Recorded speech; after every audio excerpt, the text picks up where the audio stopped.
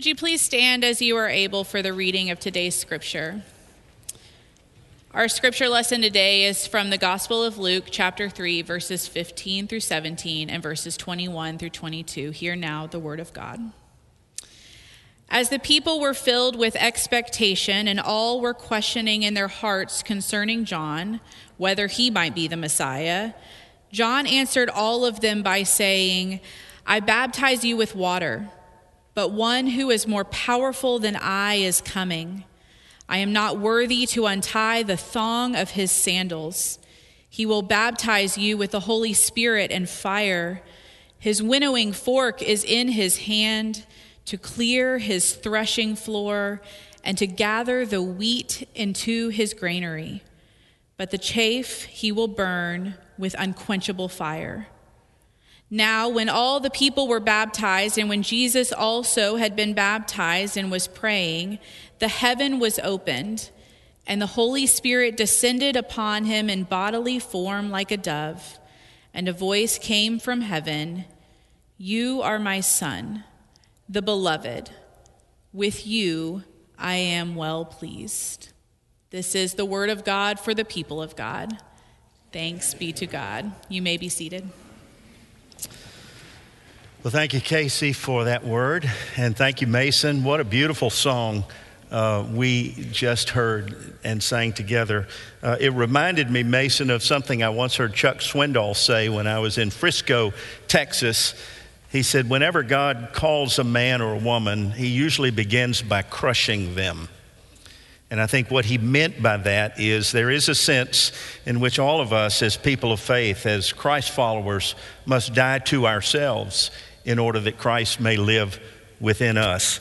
Casey, thank you for leading us. Mason and the band, Callie and McCollum, we're grateful to you for leading us as acolytes.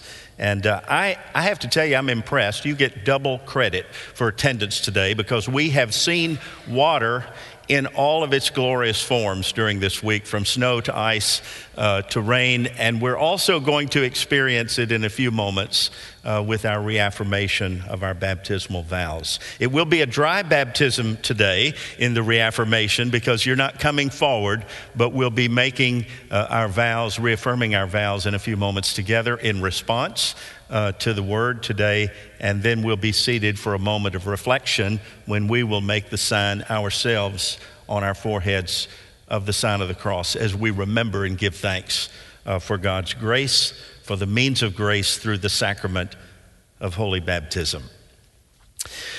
During the holidays, I was rummaging in the basement through an old box that I had forgotten about, and I was thumbing through some memorabilia, family photos and keepsakes and things like that.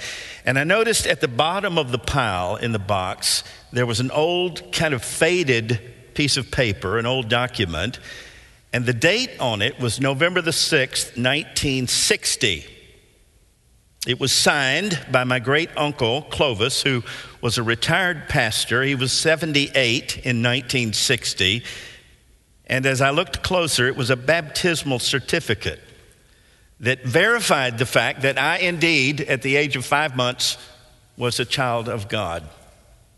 Of course, I have absolutely no memory of it. I wasn't even 6 months old. I'm told by my parents, by my mother still, that my great uncle took me in his arms, poured water over my head, and received me into the flock.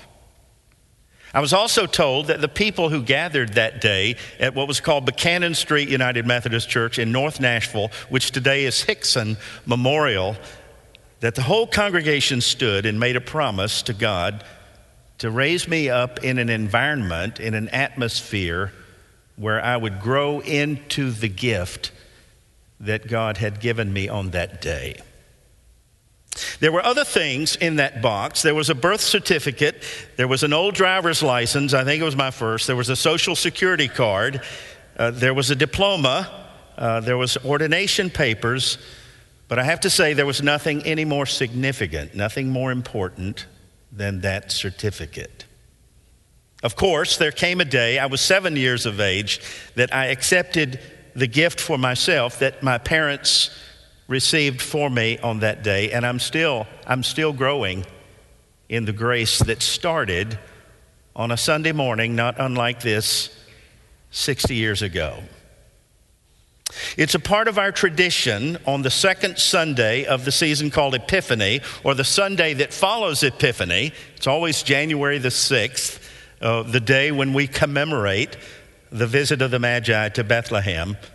And it's a part of our tradition that on the Sunday following Epiphany that we recall the baptism of Jesus at the Jordan River. Some of you were with us, Danny, Teresa, others were with us a couple of years ago when we went to Israel and we waded into the water and we reaffirmed our vows in the very place, the traditional site where Jesus also was baptized. It is a day also we not only remember Jesus, but we remember our own baptism, and we reflect for a few moments on the mystery and the meaning of this means of grace, and reaffirm our promise, or the promise that was made for us at the time of our baptism. And I think it's particularly important to do at the beginning of a new year, 9 days old, January the 9th, that we begin today with renewing our promise. Now to the text. All four Gospels, Matthew, Mark, Luke, and John, all four detail Jesus' baptism as being by the hand of John the Baptist. Now, what you may not know is this was somewhat controversial in the early church, because the very idea that Jesus was baptized at all seemed to raise a red flag. After all, John's baptism was a baptism of what? Repentance for sin. Now, I don't know about you, but I've always been taught since I was a child that Jesus was the only human being who ever lived who was without sin. Indeed, Hebrews 4:15 echoes that, for we do not have a high priest who is unable to sympathize with our weaknesses, but we have one who has been tested in every way, as are we, yet without sin. And so the very idea that Jesus was baptized at all was a red flag to some in the early church. Moreover, there were some who felt that for John to do the honors put Jesus in an inferior light, in a subordinate role. In fact, verse 15 states plainly that there were some who wondered if John was in fact the Messiah. Matthew's version, Matthew's parallel of the same story says that John the Baptist tried to prevent Jesus from coming. He said, "It's you who ought to be doing the honors for me."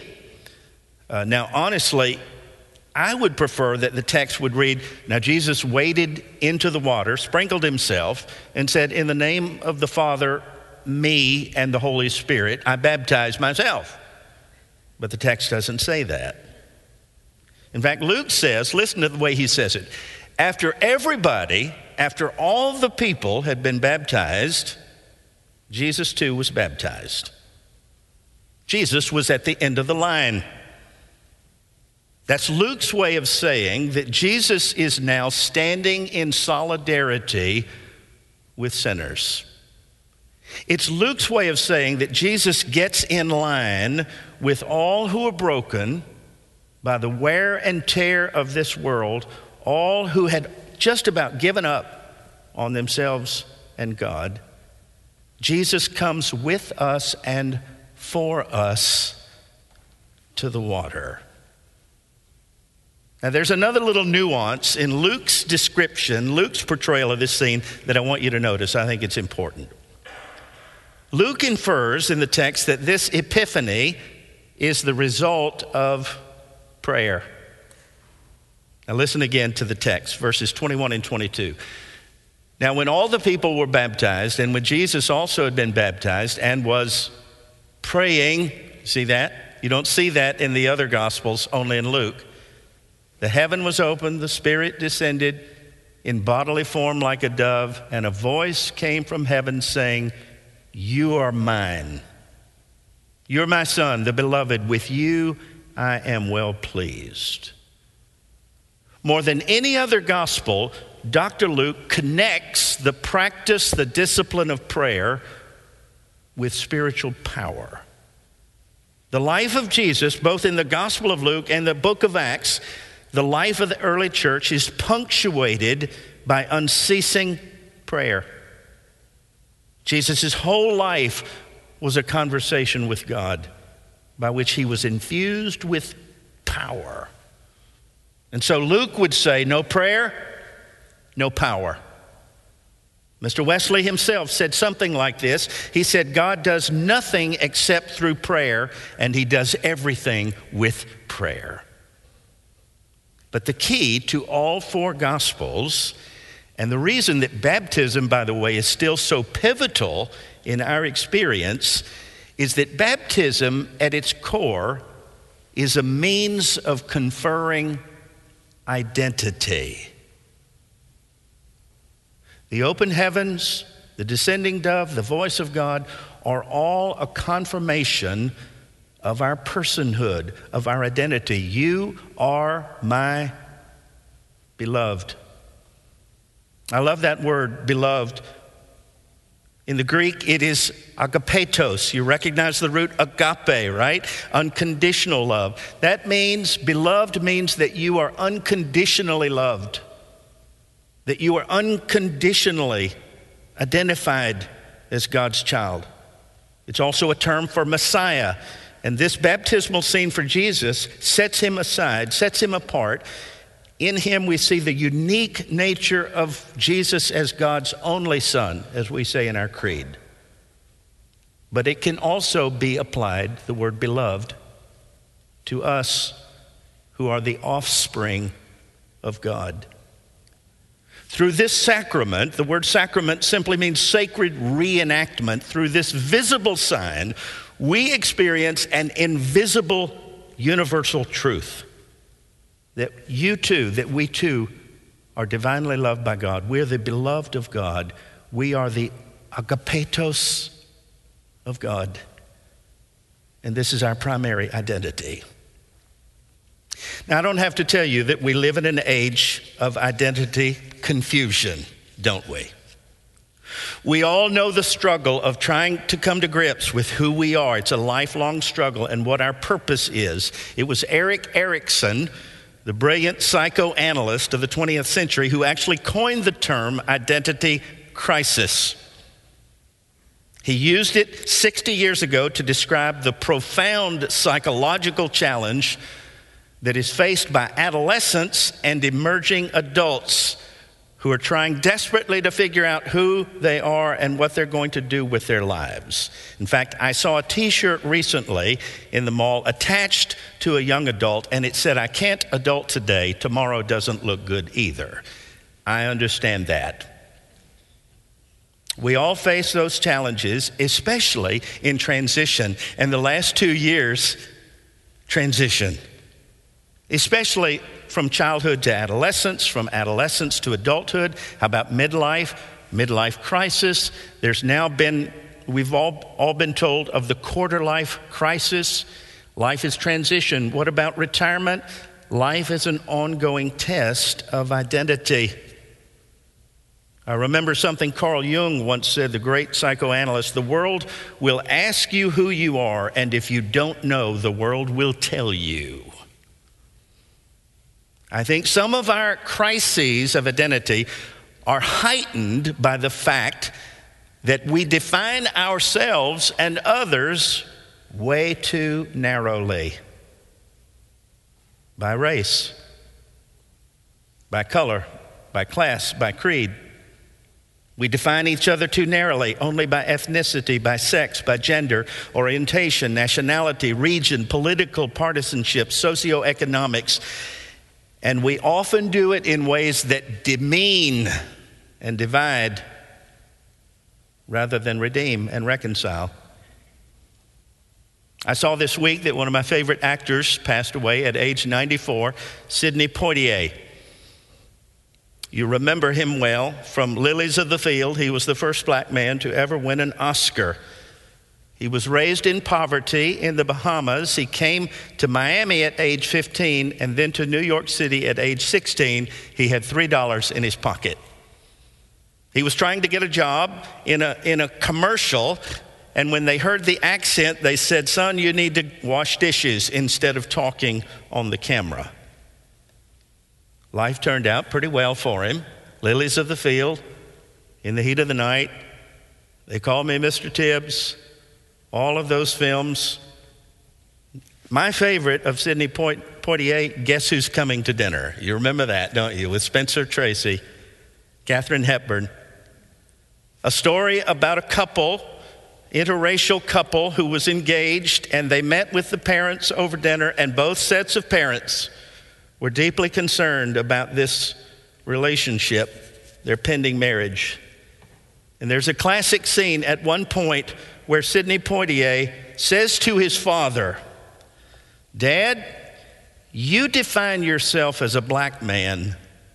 I define myself as a man." While all those other descriptors that I just mentioned are partially who we are, that's not our core identity. Our primary identity is not in our ethnicity, it's not in our gender, it's not in our status. Our primary identity is in the baptismal bowl. It's in the water. We are first and foremost beloved of God. Agapetos, divinely loved sons and daughters of God. It's who you are. Now, we've tried through the years, through the centuries, to define what makes humans human. René Descartes, the French philosopher, defined us by our ability to reason. He said, "I think, therefore I am." I think in the 21st century world, we define ourselves by emotion, by passion. I feel, therefore I am. I saw a bumper sticker the other day that said, "I shop, therefore I am." Some of us resemble that. But our primary identity is not in reason, feeling, or consumption. Our primary identity is in our capacity to love. I love, therefore I am. I am beloved of God, therefore we are.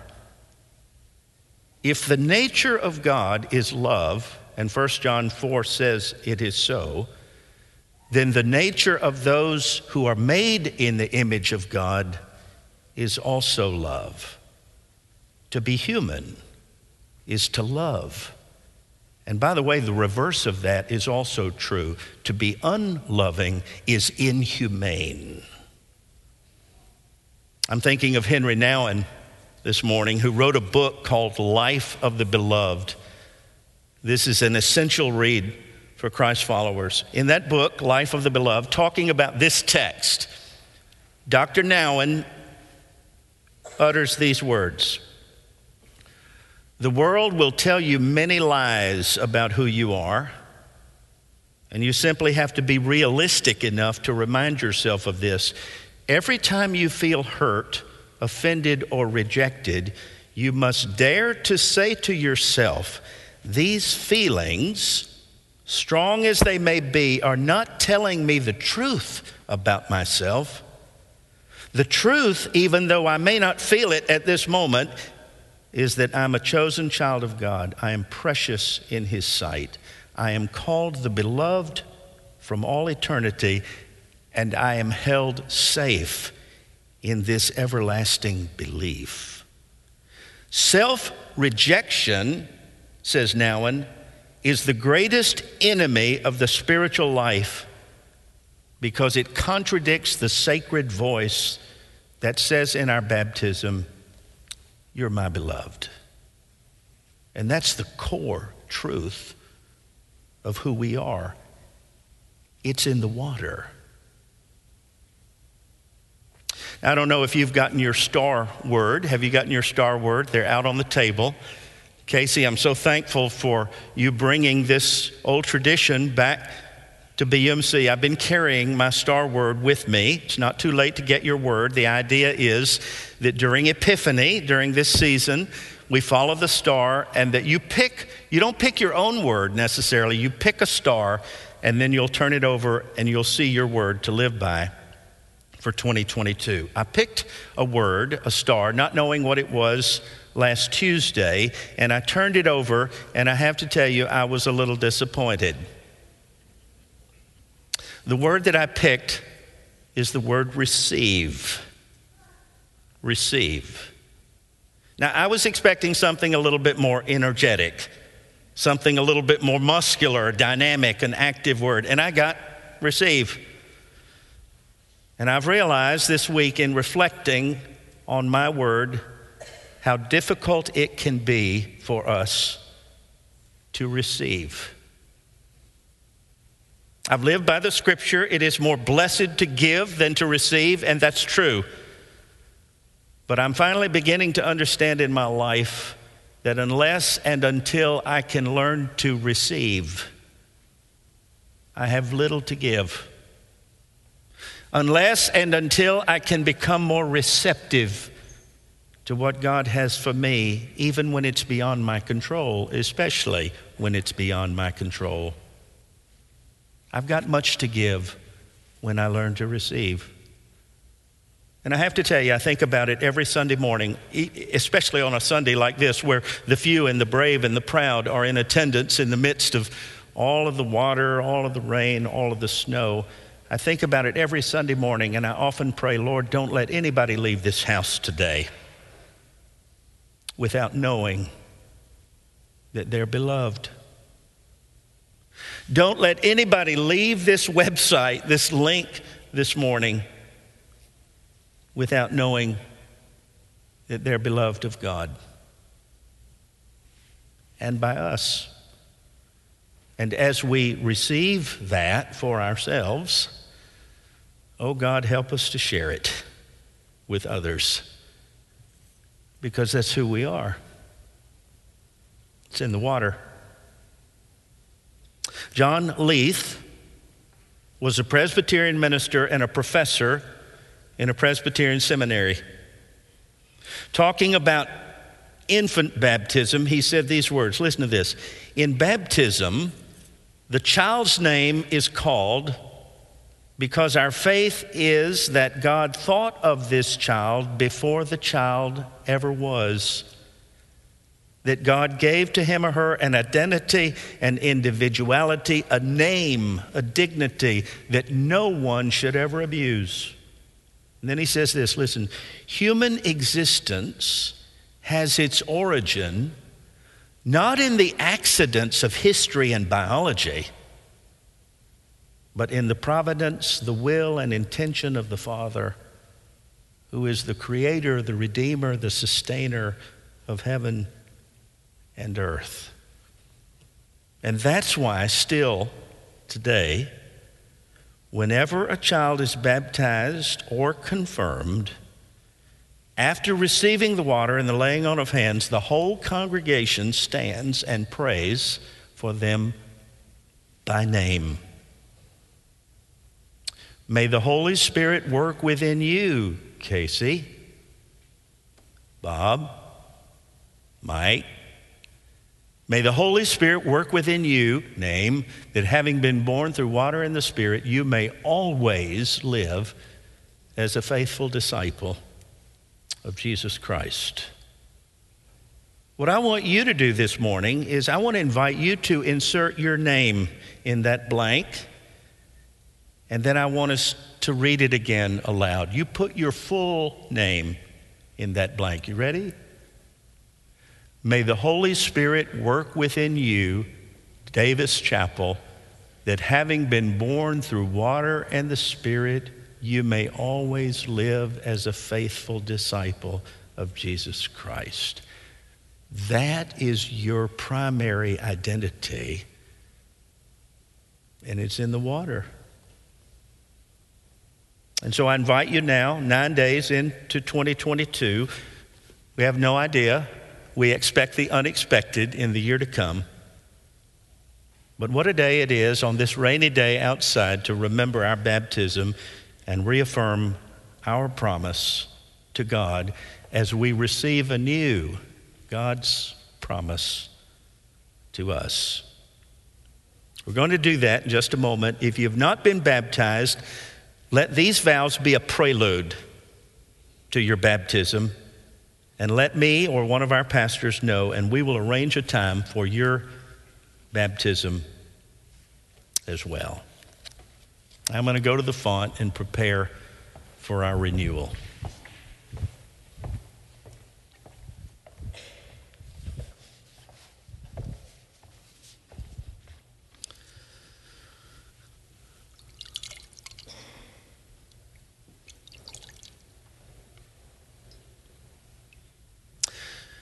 I invite you to stand, and I invite you, if you feel so led, to join in the reaffirmation of your baptismal vows. If you're at home today, you may have a bowl of water. You may get one now and put it on your table. Touch the water and make the sign of the cross on your forehead. We're not going to touch the water today, but we're going to use the water symbolically, and we will make the sign of the cross on our heads after we reaffirm our promise. And so I ask you, dear friends, will you turn away from the powers of sin and death? We renounce the spiritual forces of wickedness, reject the evil powers of this world, and repent of our sin. Will you let the Spirit use you as prophets to the powers that be? We accept the freedom and power God gives to resist evil, injustice, and oppression in whatever forms they present themselves. Will you proclaim the good news and live as disciples of Jesus Christ, his body on earth? We confess Jesus Christ as our Savior, put our whole trust in his grace, and promise to serve him as our Lord in union with the church which Christ has opened to people of all ages, nations, and races. Will you be living witnesses to the gospel, individually and together, wherever you are and in all that you do? We will remain faithful members of Christ's holy church and serve as Christ's representatives in the world. Will you receive and profess the Christian faith as contained in the scriptures of the Old and New Testaments? We affirm and teach the faith of the whole church as we put our trust in God, the Father Almighty, in Jesus Christ, his only Son, and in the Holy Spirit, one God, now and forever. Amen. Friends, I invite you to be seated, and in a moment of silence, I invite you to make the sign of the cross on your own forehead as a commitment of your reaffirmation to follow Jesus.